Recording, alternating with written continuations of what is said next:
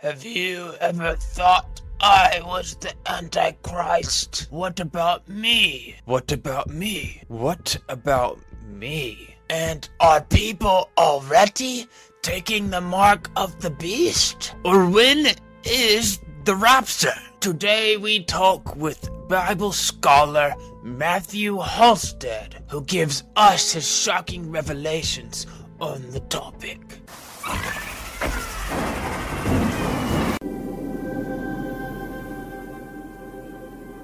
Hey everyone, this is what your pastor didn't tell you. Today I am on with Dr. Matthew Halstead. We're going to be talking about the end times, the mark of the beast, the 666 number.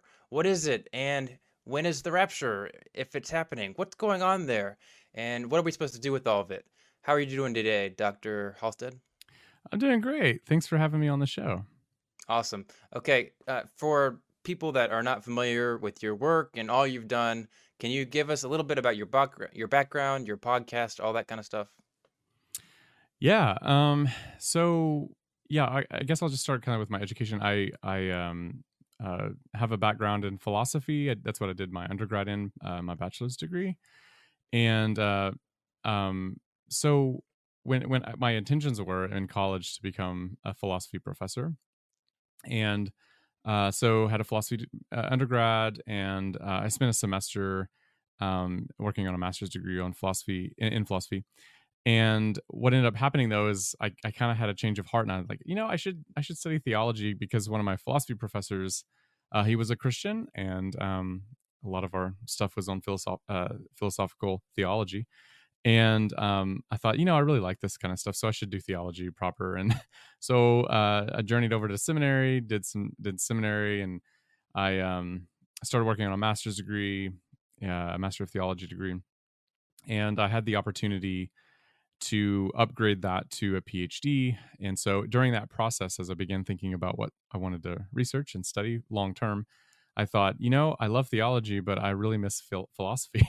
And so my PhD was, in a sense, interdisciplinary, because it brought in what is known as philosophical hermeneutics, or the philosophy of understanding. And I did a lot of research on, or in the work of Hans Georg Gadamer, who was a 20th century well-known philosopher. And so I brought some of his philosophical reflections. I brought it to bear upon the Bible, specifically on Paul's use of the Old Testament in the book of Romans. And so I did my PhD, finished the dissertation, and then I worked on that, expanded it, and revised it, and then I published that, and that became my book, my first book, Paul and the Meaning of Scripture. And so that was a lot of fun. And so that's a little bit about my background. I work for Eternity Bible College. I'm a professor there in biblical studies. I do admin work too. I'm also the registrar, and I serve on the executive team.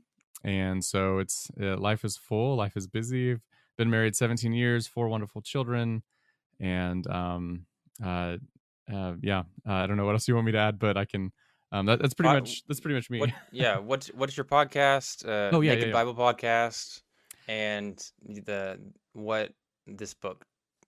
Yeah. So my podcast, I've been on the Naked Bible podcast, but my podcast is called The Bible Unmuted, and it's available anywhere you can get your podcasts. And it's a biblical studies a podcast, but we're going through the book of Romans actually now, but we touch on all sorts of different things. I do a lot of interviews as well with scholars, and the goal is pretty simple. It's just to kind of bridge the gap between the academy and the church, to be sort of this crossover podcast where we can take the richness of theological reflection and pass it down in consumable form to folks who want to go deeper in Scripture. So it's been a lot of fun. It's still in the beginning stages. I think we've got 37 episodes out is all, and so it comes out weekly. And but it's a lot of fun. It's proven to be a ton of fun. In fact, more fun than I realized it would actually end up being. Yeah, that's awesome. All right. So your book, that's a big, also, yeah, everybody go subscribe to his YouTube channel, his podcast, and definitely make sure to check out the book we're going to be talking about today. Also, stay tuned for our interview on Adam and Romans and Paul's use in the Old Testament. So That'd be a really interesting interview that we're going to have later. So be patient, guys. It's coming. But until then, everybody check out the book we're going to be talking about today. So tell us about that book and why everybody should read it. Yeah, this was a fun project to work on. It actually started in 2022. 2020. And so it's not officially released until February of 24. And so it's been quite a while in working on it. So the genesis of it is, well, first of all, the book is called The End of the World as You Know It, and it's available for pre-order now. You can get it on Amazon or Lexham Press's website, just anywhere you find your books.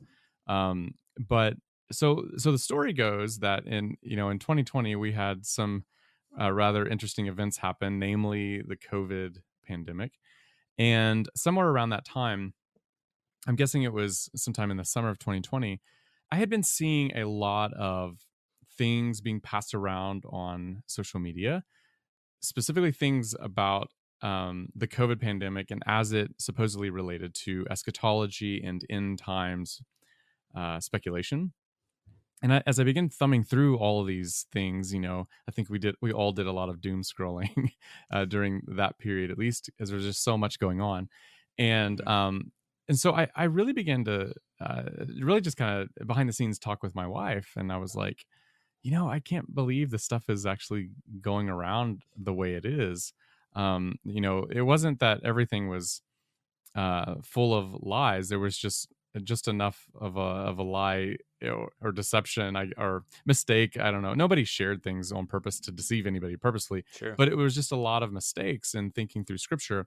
So there were lots of truths mixed in with a lot of mistakes. And so my wife was like, hey, you should really talk about this. You need to talk public about it. And I was like, I don't know about that. I don't know if I need to. And because it's such a loaded topic, everybody's really passionate about their barbecue and their eschatology. And so I thought about it some more. I kept seeing all these things on social media, and finally I was like, okay, maybe I should talk about this, because one thing that was going on was the mark of the beast passage from Revelation chapter 13 verses 16 through 18. This whole idea of not being able to buy or sell unless you had the mark of the beast, and that began to get connected with the COVID vaccine and all of those sorts of discussions. And so what I did one day is I pulled out my iPhone, opened up the Notes app, and I just started talking or writing rather, just some thoughts I had based on things I had seen. And so long story short, I posted that to, I think it was Facebook, and a lot of people read it and liked it and thought it was interesting, and I think some did not agree with it, but many people did. And a buddy of mine who was an editor at the Logos academic blog, he saw it. Dr. Tavis Bollinger saw it, and he's like, hey, he messaged me and said, hey, can I put that on the blog, on the website? And I said, sure, yeah. And I kind of tweaked it a little bit and made it more geared toward the readership of Logos and pastors and things like that. Yep. And so we stuck it up there, and it just went viral. Really? I think it went I think at the time, I don't know what it is now, but I think it was like the most viewed article on their website. And it got a lot of readership. A lot of people read it and was sharing it. And I think Yahoo News even referenced it in one of their little articles, or linked to it, I should say. So it just got a lot of readership. And so they asked me, hey, you want to write a follow-up to that? Because I was getting a ton of comments. Some people did not like them or like what I had to say. And others really appreciated it and freed them up and helped them think through this issue, which was my goal in the first place. And so I wrote up a follow article based on some comments that I was seeing, and that was a second article. And these two articles, by the way, are still online. You can go find them. And so yeah, in long story short, there's some discussion about, hey, you want to write a book about this? You want to take this discussion a little broader and jump into it. And I was like, yeah, that'd be great. So I just started working on it, and long story short, that just took a lot of time. And so this year we finished it up, and it's out published this coming spring. So anyway, that's a long way of saying it. Honestly, it was just, I think it was more out of a pastoral heart than anything. It was just, I wanted to help people think carefully about this, because one thing that I was seeing was the one thing that was disturbing me the most, I think, was, man, a lot of people are scared. Like they're genuinely scared about this topic, Yeah. and the stuff going around social media, it was fuel for the fright. And I wanted to say, okay, hold on, let's back up and reassess some of these assumptions. And actually, the subtitle for my book is What the Bible Really Says About the End Times and Why It's Good News. And so I wanted to bring in the aspect that eschatology is actually a good thing. It's not something that should instill fear in us, and so forth. And so anyway, that's just a long way of giving you the genesis of the book. Cool. Awesome. Yeah. And so as far as the summary goes, could you just talk very briefly about what the book talks about, the different chapters? Yeah. So basically, the way the book is laid out is that it's sort of a journey that I'm taking with a reader. Like there are several questions, and each chapter is its own question about eschatology. For example, will there be a rapture? Are we living in the end times? Who is the Antichrist? And what is the mark of the beast? And all those sorts of things. And so we go through each of those, and me and the reader, we're just sort of on a journey. And one kind of the tone of the book is, hey, let's just take everything that we think we know about the end times, and all of the assumptions that come with that, and let's just set them aside for a moment as best as we can, and let's test them with Scripture. It's always good to go back to Scripture and say, okay, what have we made up? What have we been mistaken about?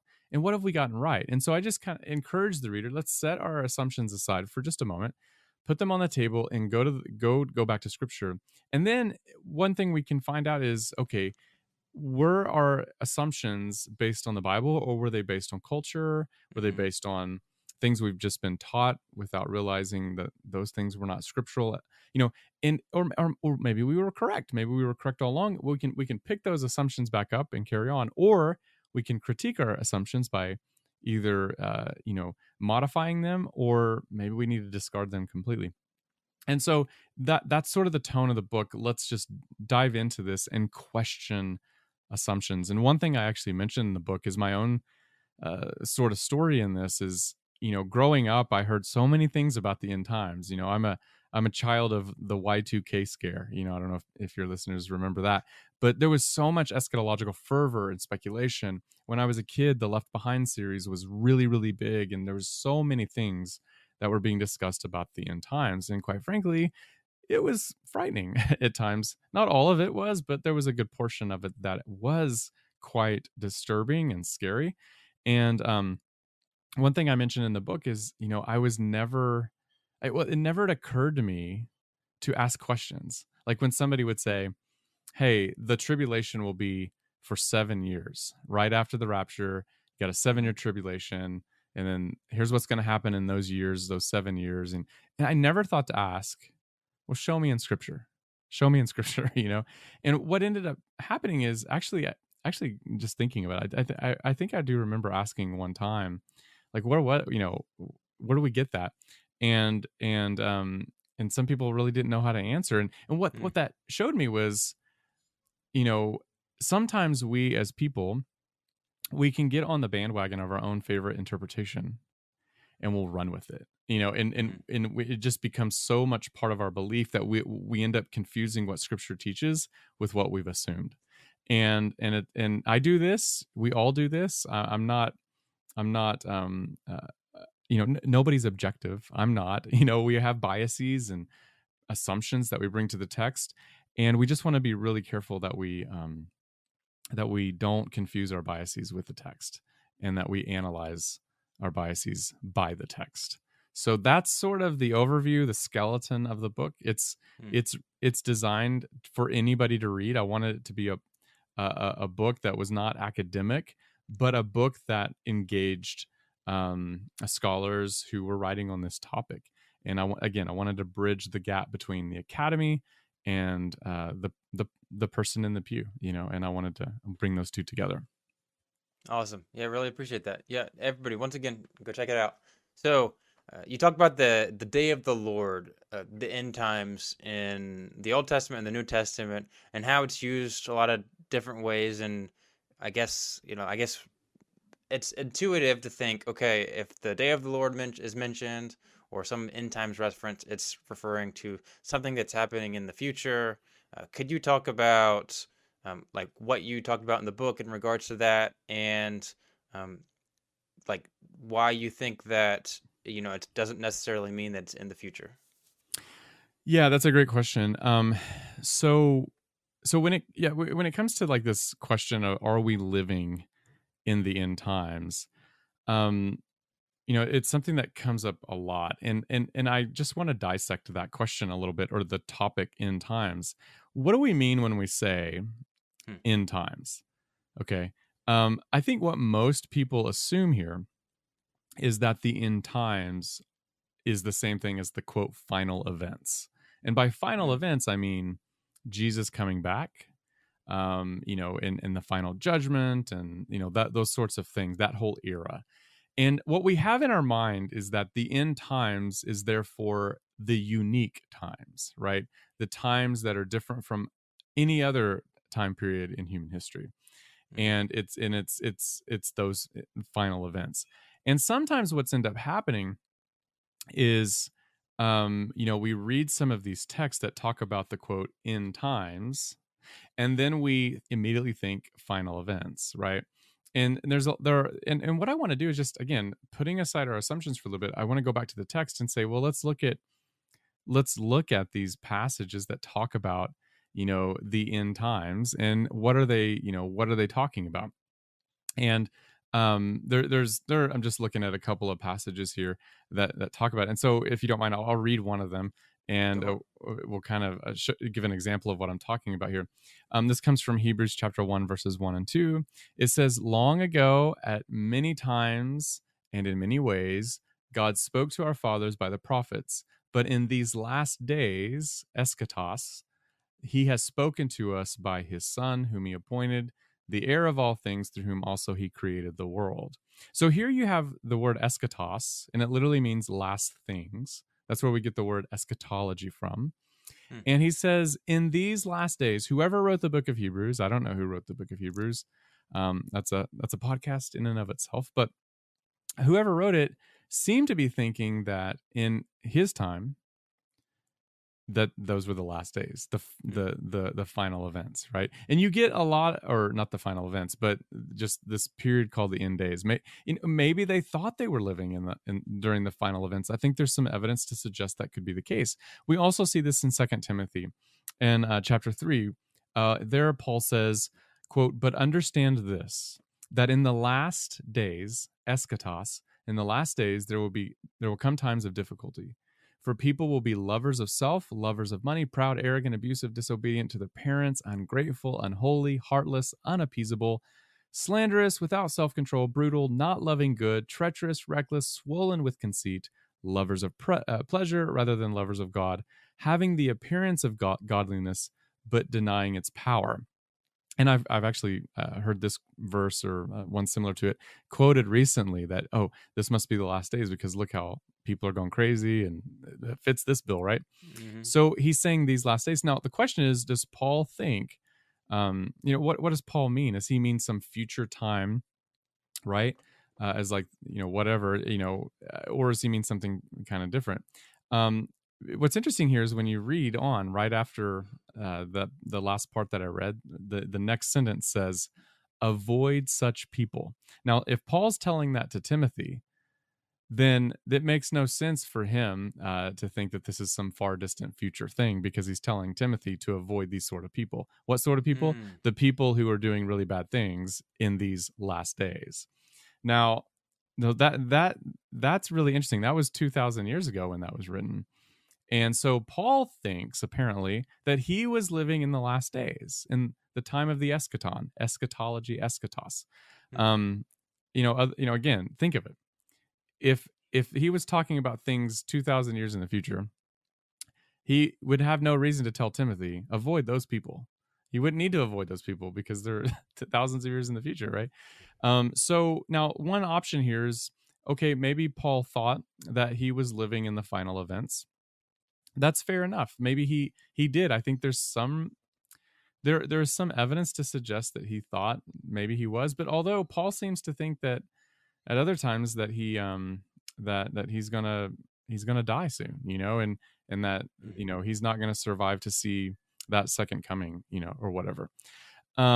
We know, though, whatever Paul was going on in his mind is irrelevant at this point, because we know with the passing of time, 2,000 years, we can look back on this and say, well, clearly the Holy Spirit who inspired this text did not intend for that to mean 2023 necessarily, right? Or 2024 or whenever. That, with the passing of time, we know that apparently the end times was 2,000 years ago. So I go through these passages that are like this, and I just say, hey, let's pay attention to every word, every detail. Let's not let anything go uncovered. And I say, here's my conclusion is, are we living in the end times? Yep. We have been for 2,000 years. That's the idea. So we need to reconceptualize what we think about about our eschatology, about the end times. My conclusion, without giving away too much here, but it's worth saying, is my conclusion is that the end times needs to be thought of as less of a season of time and more of a person. And my thought is that Jesus is he in his body, in his ministry, in his life, he embodies the eschaton. He is the beginning and the end, the Alpha, the Omega. He is the end. And so the end times technically, and I lay this out in my book, the end times technically is the time period of between Jesus's first advent, his first coming, and his second advent, his second coming. And that great stretch of time is the Jesus time. We call it the year of our Lord, right? Or the time of our Lord. That's the time period of Jesus, in a sense. And as the Messiah, every Jew thought the Messiah would usher in the kingdom of God, and it has been inaugurated. He has announced the kingdom.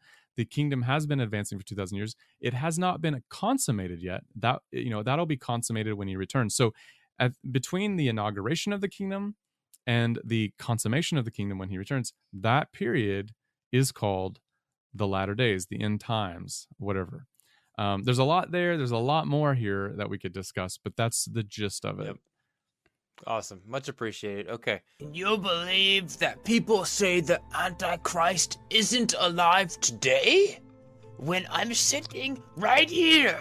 If you would like to know all there is to know about the mark of the beast, the rapture, the Antichrist, and the end times, comment below. Who you think the Antichrist is? Wrong answers only. For a chance to win Dr. Matthew Halstead's book, The End of the World as You Know It, what the Bible really says about the end times and why it's good news. The contest commences on the 1st of December and concludes on the 15th of December. The book of Revelation, you spend a lot of time in your book talking about how the people reading the book of Revelation and the person that wrote it, John, that they would have expected it to be understood like for that time period, which is, I guess, maybe a little odd because it's supposed to be like a future book, supposedly. So can you talk about why you think that it should have been understood by the original audience there? Yeah, that's an excellent question. So there's there are lots of things to say about the book of Revelation, and the first thing to say about the book of Revelation is that it is not a book. And I say it, I say the book of Revelation, just out of convenience and familiarity, but technically it's not a book, not in the sense that we think. It's actually an epistle or a letter. And if you read, especially the first 3 chapters, you find out really quick that this is a letter written to 7 churches of Asia Minor, or the 7 churches of Asia. Asia was don't think of the Far East, but the modern, what is now modern day Turkey, and it was a province of the Roman Empire, a very important province of the Roman Empire. And there was a swath of a swath of churches there in Asia, churches like Ephesus, Colossae, Thyatira, Laodicea, Smyrna. There are lots of them. And they were going through some sort of difficulty. We don't know the details, but perhaps there were definitely threats of persecution. We know that Antipas was somebody he's mentioned there as a martyr, and so the threat of death was real. And so they needed a word from the Lord, and God gave that word to John of Patmos. There's debate about who is John there. Is he the Apostle John or somebody else? But nonetheless, he gets a vision and he sends this letter to the 7 churches to encourage them. And so the fact that it is a letter is actually pretty clear. Now, here's the thing. As soon as you say it's a letter, as soon as you say that, you have to ask another question. And that other question is, okay, what was going on that necessitated the letter to be written? And immediately, that's a question that demands immediately historical research. We need to know everything we can about Ephesus and about Laodicea and Asia and just the whole situation. And I take readers through some of that about the historical situation. But you have to do that. It's sort of like if you were to eavesdrop on a phone call, right? But it helps to hear both sides of the conversation. But what if you only heard one side of the conversation? And that's what we have in Revelation. We have one side, we have John's side, but we have enough information from antiquity and from the text itself to reconstruct the other side of the conversation, the other side of the letter. In other words, the world of the recipients of the letter. And so that demands historical context there. And once you do the historical research, you find out really quickly that, oh my goodness, there were things going on there that remarkably parallel what we're reading in the book of Revelation. So that's the first thing. The second thing here is something that commentators point out. I'm thinking, first of all, of Craig Keener and his magnificent Revelation commentary that everybody should buy. He talks about how in that commentary, there's a passage that said, "Blessed is the one who reads the contents of this book and obeys it and keeps the words of the prophecy." That's kind of a rough paraphrase, but anyway. But Keener asked the question, was like, okay, well, how can you keep the contents of this letter if you don't understand what it means, right? And so what that means is that the letter's recipients, the churches of Asia Minor, they would have had to been able to discern the meaning, okay, in order to keep the words, to keep the commands that are given to them. Now, if this was written with, the future in mind, like 2,000 years later, and I've heard of all sorts of fun, interesting, though sadly mistaken, interpretations that turn some of these passages in Revelation into like, Black Hawk helicopters. That's what the flying beasts are all about, or whatever. And and it's like, maybe a nuclear weapon goes off, and you see some of this destruction in Revelation. That's really John seeing a nuclear weapon, not knowing how to describe it or whatever. None of that really makes sense, because again, the original audience would have had to understand all that, and they had no concept of a nuclear weapon. They had no concept of Black Hawk helicopters. They had no concept of a vaccine for a virus such as COVID. They had none of that in their category of concepts. And so what we need to do is come back aside and say, okay, what's going on? How would they have understood these texts? See, this is the problem. A lot of times, and again, I'm not like pointing fingers, because I have to watch this myself. I'm guilty of this. We all are, and we all need to watch our assumptions. But one big assumption that we all have at times is thinking that it's all about us, right? That this text should be centered around our world and our context and our circumstances and stuff. And so our first question, therefore, is, what does this mean to me? We never think to ask, well, what did it mean to them? What did it mean to the original audience? We have to take that step first to be sure. And I say this in my book. I'll say this forever. Revelation does have something to say to our context today. It does. And it's an important message. But we cannot jump to that until we understand the original context. And then from there, we can begin to creatively flesh out the message there. So that's just one thing. We have to realize that it's a letter. I think the second thing, very important, is that we have to understand the nature of prophecy. Revelation does describe itself as a prophecy. Now, here's the problem, though. In modern Christian culture, typically that word prophecy is equated with future telling. Okay, so this is an assumption that we make. It's not something that we get from the Bible. It's just an assumption we have brought to the text that prophecy always means future telling. So if Revelation calls itself a prophecy, we plug that assumption in and we say, voila, it's all about the future. And so, therefore, with that assumption in mind, we begin to read Revelation as all about the future. Now, here's the problem. The minute you start thinking it's all about the future, all about John's future, is the minute you no longer need to do historical research into the past. That's irrelevant because it's all about the future. And so this is where a lot of people unfortunately make mistakes, is because they're so focused on the future, they don't need to do historical research because of the assumption that prophecy is all about the future. So what we see, though, when we read scripture closely and carefully, and I can give examples of this if I need to, but just suffice it to say here is, when we read scripture, we find out that actually prophecy was not all about telling the future, right? It wasn't like Nostradamus with his crystal ball gazing into the unknown. No, to the contrary, prophecy, it does include at times future telling, what we would call future telling, but you can't reduce it down to that. Prophecy has a thicker meaning than just future telling. There's more going on. Prophecy can be about the present. Prophecy can be about exhortation in the now, right? And so, in fact, I think for the most part, that's what Revelation is. I do think, however, that some parts of Revelation are about the future, and specifically the return of Jesus. I believe that Jesus will one day bodily return to the world, to the earth, to consummate the kingdom that we were talking about earlier.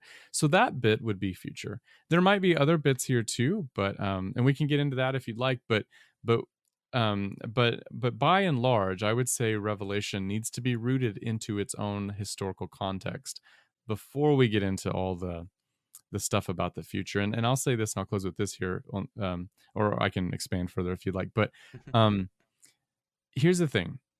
Even once you have the historical context in place, Revelation, it does give us some thoughts about the future, I think, but there's a lot we can't know. People are going to be disappointed if they think that they can construct an eschatological calendar by reading Revelation. People will be surprised at how little Revelation, and really the Bible itself, talks about the future in terms of the final events. It tells us what's going to happen, I think, but the details just simply aren't there. Just a case in point, and I mentioned this in the book, but there was an email chain going around a while back, and these rumors sort of fly a lot, especially on social media. But one rumor was that the Antichrist was going to be a socialist, that he was going to be from Europe, and he's going to be A, B, and C, and all these things. And I was thinking, my goodness, how do they know that? Like, how do you know he's going to be there's nothing in the Bible that says he's going to be a socialist. There's nothing in the Bible that says he's going to be a European. There's nothing in the Bible about any of that stuff. I mean, some say he's going to be a Muslim, some say he's going to be, I'm like, guys, where do we get this? Let's just stop and pause and sip on some tea and have a conversation here. What does the Bible actually say? And what we discover is it says some interesting things, but it doesn't give us the details that we might think it gives us.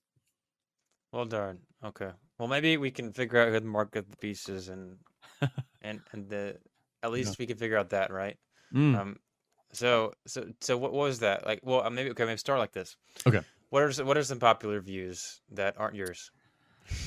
Some popular views that are not mine. Okay, so yeah, well, this is a good question actually, because the views have changed as technology has changed. So used to, people, this was a little bit before my time, but I've heard these stories. It used to, people were afraid of like Social Security numbers, because, those are numbers assigned to you by the government. And, if you had 666 anywhere, any of those digits anywhere, you you probably shouldn't have those. And so there was these worries and fears that, man, is the Social Security card going to be the mark of the beast? Because, after all, you can't really get a job without a Social Security card. And, even the Bible says you can't buy and sell without it. So, man, this sounds pretty interesting.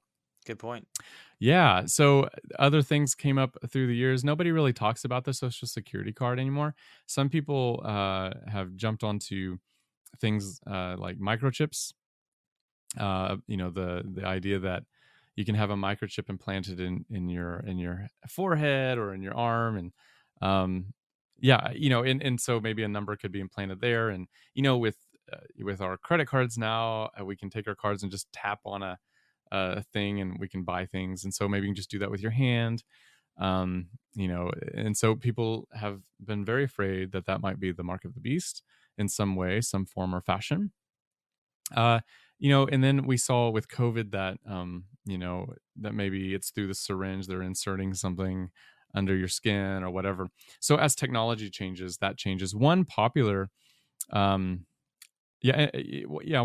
commentary from a well-known a megachurch pastor. It's not a scholarly commentary, but it's a widely read commentary. Kind of made the statement and gave a hint that this could be maybe perhaps something like the barcode, right? When barcodes were out, and so people have speculated about that, and so those would not be my view. I don't think that's the case. I actually think that we can get into this if you want to, but actually when you read the text of Scripture and when you think of the cultural context, we walk away with the realization that actually the mark of the beast might be something, A, less scary than we thought, at least, but B, more scary at the same time. And I can unpack that if you want to. But that's sort of what I walked away thinking. You want to get into some of that here? One more quick question. Sure. Yeah. Okay. Go ahead. Does your book have the barcode on it? Oh, I've never thought of it like that, but man, that's a great question. Okay, so here's the funny thing: those articles that I had written, the first article I wrote about this, it was actually on the mark of the beast. Somebody had called me in a comment, and they said that I was an agent of Satan because I was misleading people, and I believe it. Yeah. So you've given them more things to think about here. Yeah. So it's funny because when you think this conversation about the mark of the beast that happens a lot, it's caked in fear, right? And this is why people don't read Revelation, because it's just packed with a lot of fright, And so what I tried to do is say, well, we've gotten a lot wrong here, I think, and I'm going to demonstrate, why I think that's the case. And we I think what it's going to do is help people walk away and say, man, we were freaking out about nothing. At the same time, it opens our eyes to look out for things that actually are the mark of the beast that we've never realized before, for example. And so, yeah, anyway, that was sort of what ended up happening with that chapter, I think, is helping us to truly look for the signs of a world gone wrong and signs of Satan's sinister plots, and so and they're very surprising in many ways, I think. Interesting. Okay, what's the mark of the beast then? Tell us. Okay, so when you look at Scripture, you notice a couple things about the mark of the beast. One is that it could be, well, let me just start here. Revelation 13 talks about the mark of the beast, verses 16, 17, and 18. And so we have to ask ourselves, what's going on here? Well, the first thing we notice is that the mark of the beast is often associated with the worship of the beast. It's associated too with the number of the beast, which is his name, 666. And so those kind of give us some clues here about what's actually going on with the mark of the beast. It's associated with worship, and it's associated with his name and this number, this very mysterious number. And again, we're operating from the assumption at this point that the first century audience can understand this text. So my assumption going in is, because this is a letter, and because John thinks that this is a letter that can be obeyed and hence understood, then I have to ask myself, how would they have understood this? How would the first century understood mark of the beast, worship of his image, and this mysterious number?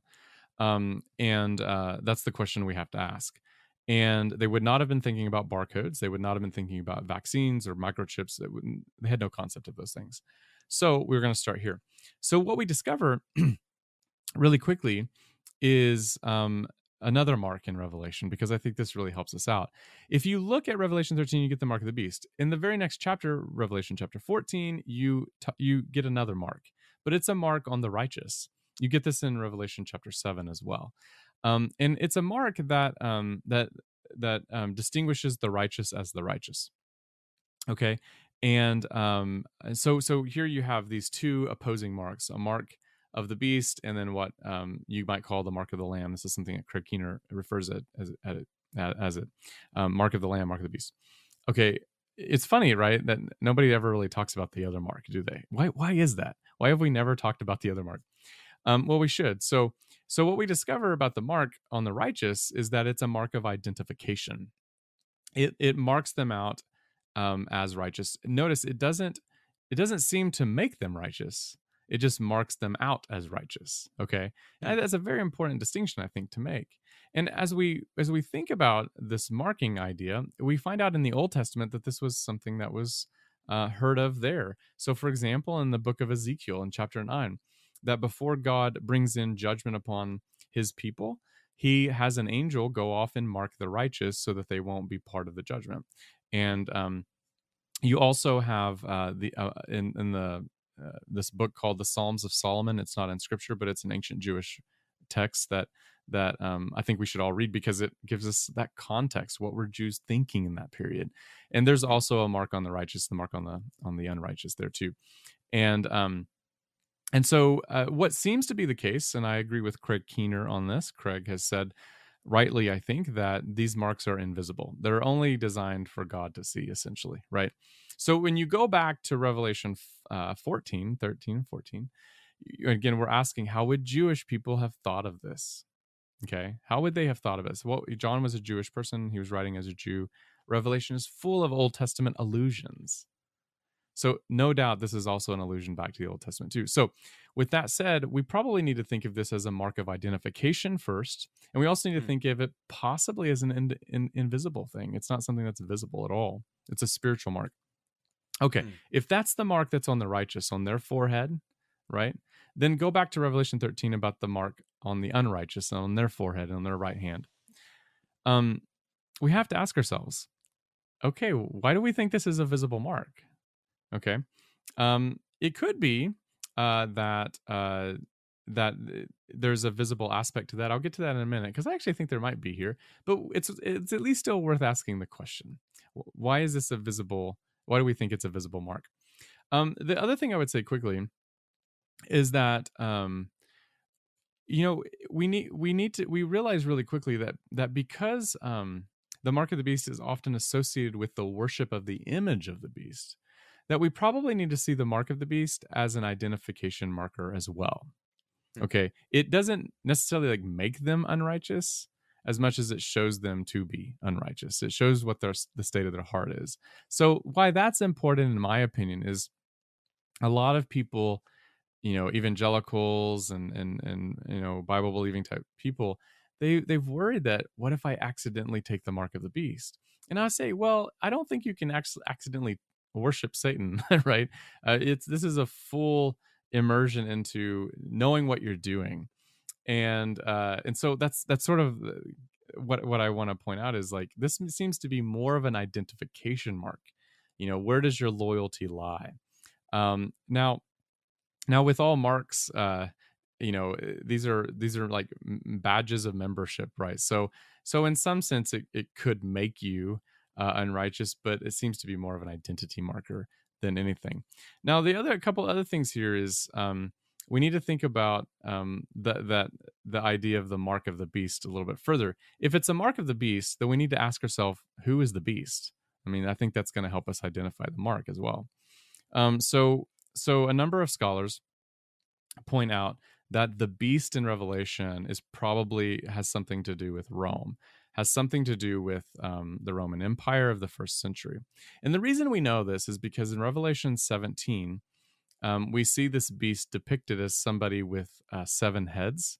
And we don't have to guess what those 7 heads represent because John interprets that for us. He says those 7 heads represent 2 things. It represents 7 mountains, and it represents 7 kings. Okay.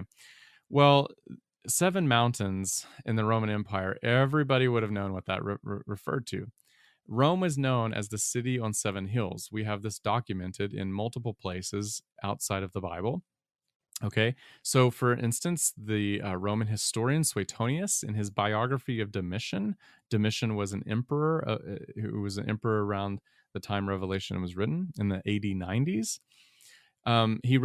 Suetonius wrote a biography, and he talks about the Feast of the 7 Mountains, Septimontium, and it was kind of like a Thanksgiving feast, what we might call Thanksgiving. It was to celebrate the enclosure of the 7 mountains of Rome, and it was just a feast. And Rome was known as the city on 7 hills. We see this in other places as well. So any Jew, when they heard about a 7-hilled beast, more than likely they were thinking about Rome, the Roman Empire, specifically the city of Rome. And moreover, that those 7 heads that represent the 7 mountains are also 7 kings, which would make sense because that the kings of Rome lived in Rome, right? It was the capital of the Roman Empire. So there are a number of other coincidences here that we might, or not coincidences, but parallels with the Roman Empire that lead scholars to think this has something to do with Rome. Okay, so if that's true, and I definitely think it is, and I go through this in my book, then we come back to the mark and like, okay, mark of what? Mark of the beast, mark of Rome. Who is this? What is this? It does seem to be a mark related to the Roman Empire. Now, when it comes to the mark itself, we also have that number 666. Now, what we have to understand in the ancient world is that oftentimes, there was this practice known as gematria or gematria.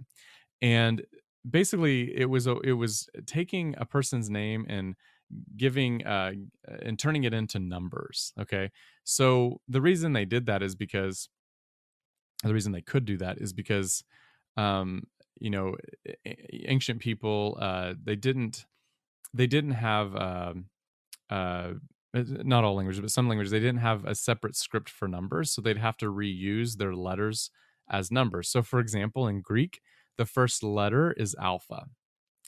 Well, that also acted as the number 1. So alpha, beta, gamma, delta would be 1, 2, 3, 4, right? And so what you could do is you could take a person's name and take my name Matt, and you could assign M its numerical value, A its numerical value, and then you would add those numbers up, and that's your number. That's the number of my name. And so what's interesting is when you take when you look at Revelation 13, the text says that the number is the number of a man's name, right? And so we think that this is definitely gematria that's being referenced here. What many scholars point out too, and I think the vast majority of scholars would agree with this, is that when you take that number, it seems to point to Nero. So when you take Nero's name, Neron Kaiser, and you take that in Greek, that's the Greek name, and you transliterate it into Hebrew. Okay, assign it Hebrew letters, and then you make that undergo gematria and assign all the numbers and everything. Guess what number you get? 666. Now, what's fascinating here is some manuscripts of Revelation don't have the number 666. It's actually the number 616. Well, guess what? When you take Nero's name, you can spell it in a different way. Instead of Neron Kaiser, if you say Nero Kaiser, you just drop one letter. It comes out to 616. So it seems as if that this is definitely a reference to Nero. In my opinion, I think that's the case. However, there's a caveat. I think Nero is himself a symbol of the travesty that is the Roman Empire. And so I think the mark of the beast is Nero, but it represents more than Nero. Nero is just a type of the evil that is the Roman Empire. There's also the Emperor Domitian, who is after Nero. and Domitian is often referred to as a second Nero. And so you have all these different things. The other thing too is very fascinating. In other ancient sources, they call an emperor a beast. So there, put this in my book. I rely on the work of Mark Wilson, who's a scholar, and he's done research on Revelation a lot too. But anyway, if you look at these ancient sources, and I've gone back and looked at them too, that you find out that other ancient people referred to Nero as a beast. It's the same word that's used of Nero. So think of all the historical data that we have. We have historical data that shows that Rome was known as a city on 7 hills, okay, and that Rome was the home of kings, or what we would call emperors. We also know that Nero was sometimes called a beast in antiquity. So it's not a stretch of the imagination to think that John was doing the same thing. In fact, what's really interesting, Suetonius, the historian I referred to, also wrote a biography on Nero. And he talks about how in the ancient world, people would make fun of Nero and make fun of him by using gematria with his name. And they would take those and basically turn it into graffiti and make fun of him, paint on the city walls and things, making fun of who he was and stuff. So that's data too, that we know people were doing this with Nero's name. So could it be the case that John is just following the custom, making fun of Nero in a sense, and playing with his name to make a point about Nero and about the Roman Empire? And I think a very strong case can be made for that. Let me say one last thing about the mark of the beast. The mark is often associated with the worship of the beast. Okay, the worship of the image of the beast.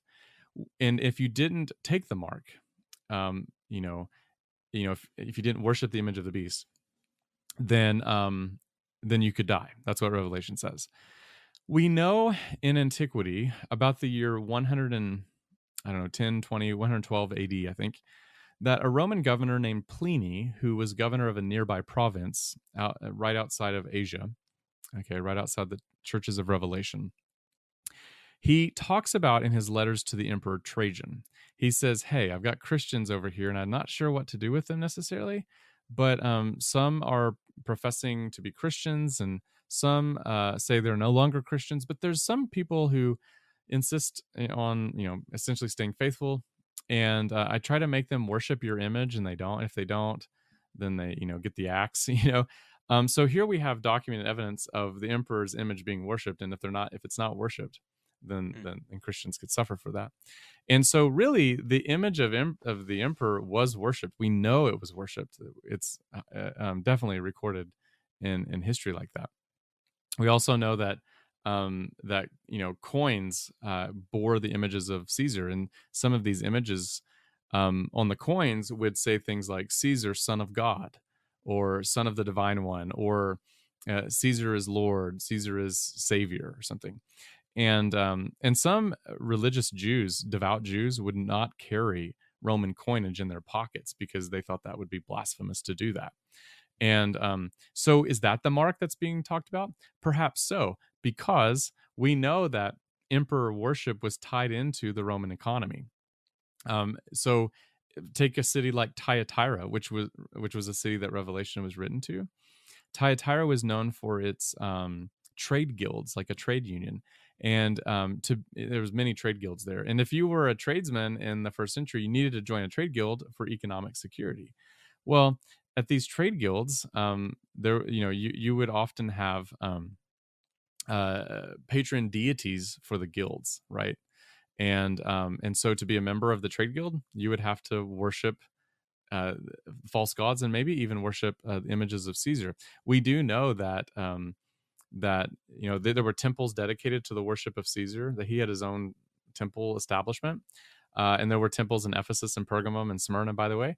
And we have evidence that some presidents of these trade guilds were also associated with the temple cult that worshipped Caesar. There's documented evidence for that. So all to say, what is the mark of the beast? It could be a number of things in the ancient world. It could have been coinage. It could have been economic compromise in these trade guilds. Christians could not buy and sell that well if they were part of a trade guild that worshipped Caesar. They would not be part of them. They would They couldn't be part of the economy in that sense. Yeah. So you have all this data. And so coming, I think all of the above is probably a reference to the mark of the beast there. I think for us, and so by the way, I said that the mark of the beast is probably invisible. I still think that, but even invisible realities can have earthly physical manifestations. So, for example, scripture says that we are sealed with the Holy Spirit, literally marked with the Holy Spirit. Now, that's invisible. You don't see the seal of the Holy Spirit on my body right now. Nobody does, and I can't see the one on yours or whatever. But there are fruits of the Spirit that show themselves in physical ways, the way we love each other and care for one another, the way we show goodness to each other. And so the same goes for the mark of the beast. You can't see the invisible mark, but you can see the fruits of the mark. The fruits of the devil, the fruits of evil, and so forth. So you have all those factors, and of course we can talk about what that means for the 21st century if you want. But I'll leave it there. That's a lot of information, but I think it gives people a sense of where I'm coming from on this question. Awesome. Yeah, no, I appreciate that. It's really, really helpful. Okay, rapture. As much as you want to go in detail there, you probably could spend a lot of time. Will there be a rapture? When is it? And why is it not in the next week? So in my book, I actually give a date when it's going to happen and the time. So everybody's like totally going to be blessed by no. That's right. Just kidding. So yeah, the rapture idea has made its way in our culture, in our movies, in our films, in our books, and a lot of people seem to think that there's going to be a rapture. And by rapture, what most people mean, and I'm talking within American evangelicalism, what most people mean is that at any moment, Jesus will come back, and he will, in a sense, it's secret, it's totally imminent. We don't know when it's going to be. And he's going to come back and snatch up the saints into the clouds, into the sky, in a wink of the eye. And then he's going to take them back to heaven. And then at that point, sometime after that, people debate whether it's months or days or years even. Sometime after that, there's going to be a period of tribulation where the Antichrist comes and has about 7 years of tribulation. And then at the end of that, Jesus with the saints comes back for a 1,000-year reign. But that rapture idea, is very popular, that we're going to escape the tribulation. And so a lot of people point to several texts in Scripture to make the case for the rapture. People point to John chapter 14. People point to 1 Corinthians 15. And then the famous one, of course, is 1 Thessalonians chapter 4.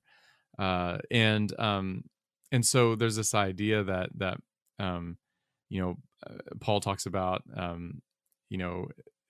the saints being caught up in the air, and that when Jesus appears, they'll go out to meet him in the air. That's kind of the language that's used, and that's the rapture text. Now, as for me, I don't think that that's how it's going to happen. I think what Paul means there is something a little bit different. So Paul uses very significant words to talk about going out to meet the Lord, for example. That idea of meeting the Lord is actually one that's used. It's a word, it's a couple of words, but this one in particular is used in antiquity to refer to citizens of a city going out to meet a dignitary.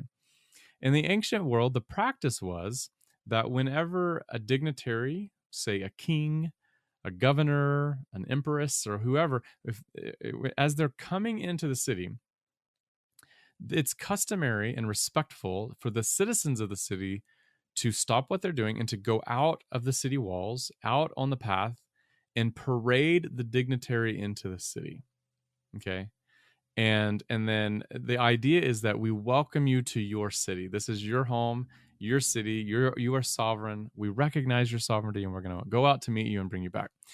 This is the same word, the same concept that Paul uses in 1 Thessalonians chapter 4, and it's the same concept that he uses or that discusses elsewhere. And the idea that I think is happening is that, yes, Jesus will return. But once he returns, the saints will, the metaphor here is that metaphor, go out to meet him only to usher him back into the city, to the world. That's the practice of the ancient world. And again, our assumption here is that these texts had to have meant something to the first century readers. How would they have interpreted this? So how would the readers of living in Thessalonica, how would they have understood this going out to meet a dignitary? They would have understood it just like that. In their mind, they've seen this happen before. They've probably participated in these sorts of parades. And so the best explanation here is to read it in accordance with that idea. That yes, Jesus will come, we'll go out to meet him, and we'll immediately usher him into his kingdom.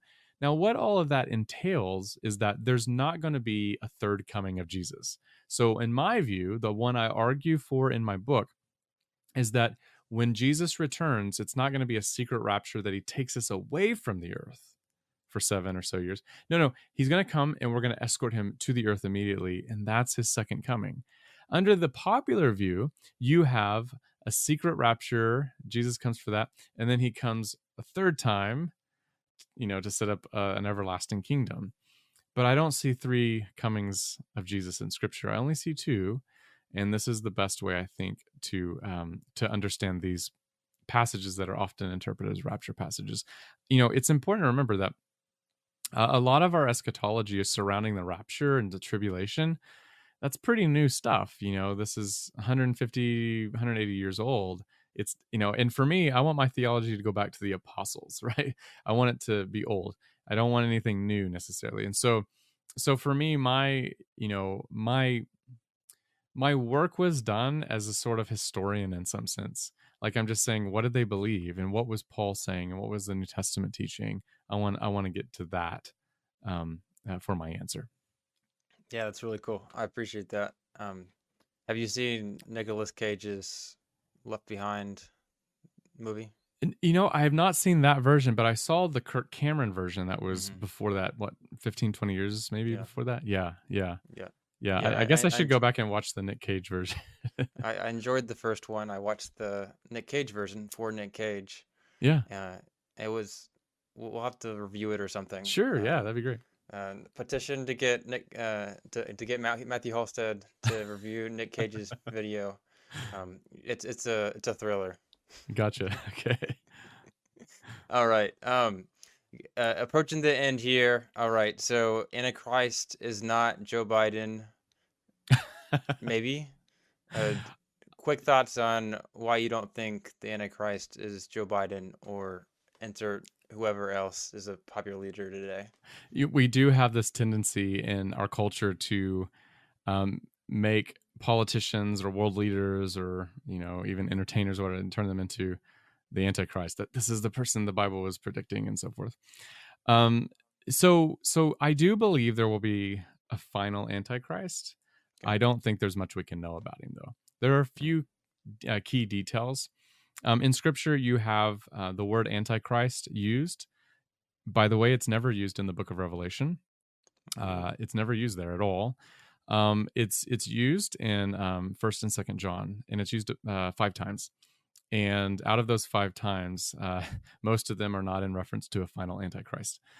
So there's so little we can know about this Antichrist figure from 1st and 2nd John. Paul does talk about him in one of his letters to Thessalonica. He talks about him, but he doesn't use the name Antichrist. He uses the word or the words man of lawlessness. Okay. And he tells us a little bit more there about who this is. Now, debates have been waged about, is Paul talking about a future end time figure there or not? My opinion is that he is. I think he is. And then lastly, you have this beast in Revelation who seems to be around whenever Jesus returns. So what I like to say is that I think, for John in Revelation, when he's talking about the beast, he does have him around when Jesus returns, but that doesn't mean he thinks that the Roman Empire is going to be around at that time.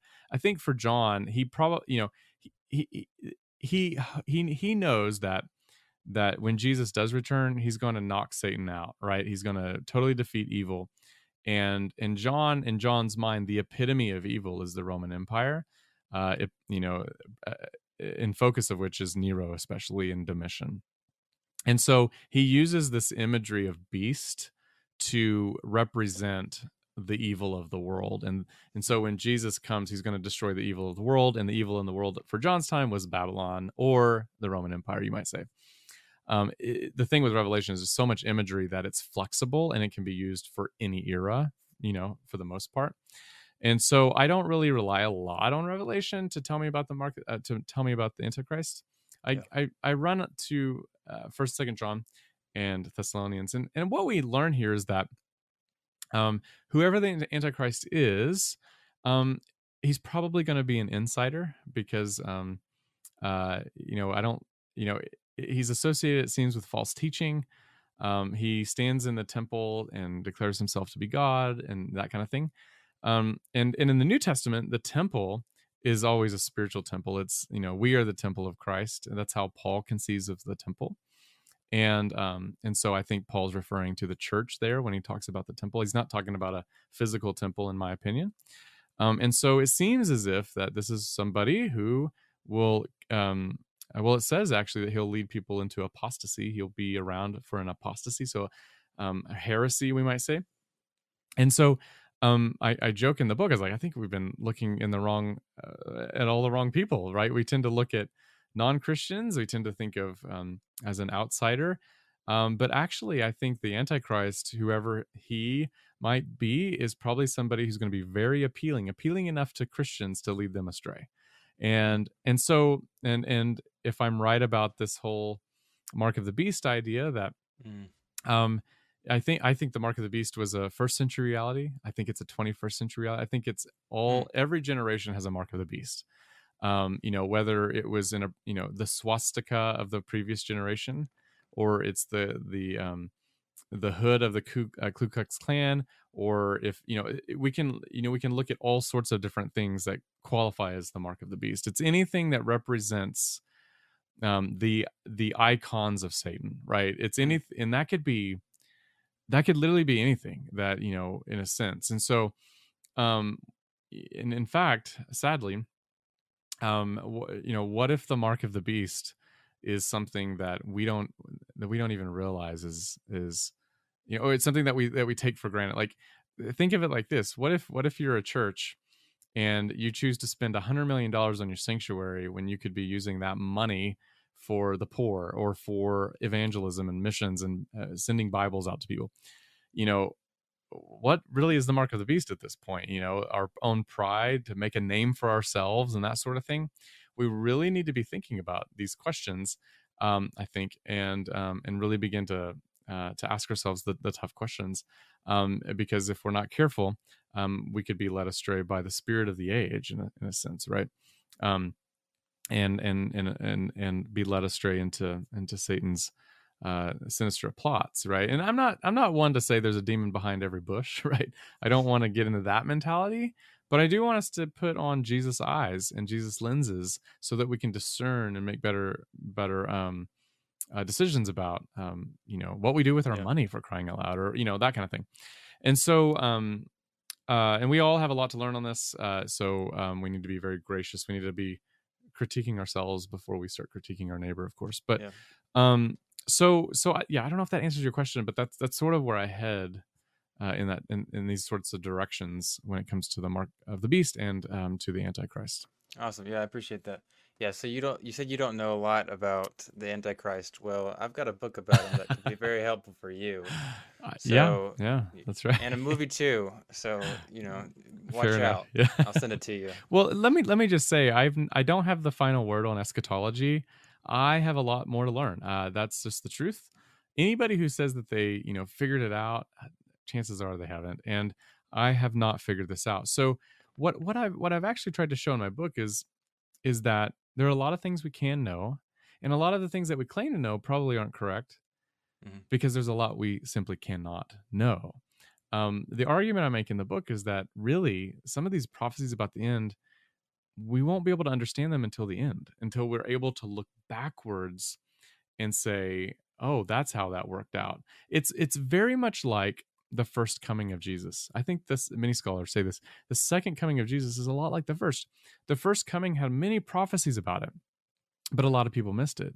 But after Jesus came, then they could go back and look at the Old Testament in fresh ways. Like, oh, that's how that worked out. That's how he came to Bethlehem, and that's how all these things happen.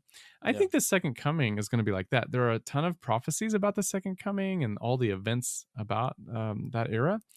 But I'm not convinced that we even can know much about it until afterward. Then we can look back and say, oh, I missed that part. I understand. And so my book is to say, let's tame our speculations a little bit. It's fun to speculate, and there is room for healthy speculation. There's God honoring ways to speculate, I think. But most of the speculation that we see in a ton of these modern day prophecy books and prophecy teachers, I think it's not only mistaken, but I think it's fundamentally unhealthy, and it causes deep anxiety in the hearts of sincere believers who just want to know Jesus better. And we need to watch what we say. And so I try to say, let's be tame here. Let's domesticate a little bit our speculations, and any speculations that we make, it must be consistent with what Scripture says. We can't go beyond that. And if we do, there are dire consequences that I think unfortunately happen. Yeah. In that respect. All right, awesome. All right, pleasure having you on. Thank you so much. Everybody, go check out his book. Stay tuned for more on how to get Dr. Halstead's book for free. We will be having a book giveaway. Dr. Halstead, thank you so much for coming on. It's been a pleasure, and I hope you have a great rest of your night. Hey, the pleasure is all mine. Thank you so much for allowing me to be on the show, and thank you for the great conversation.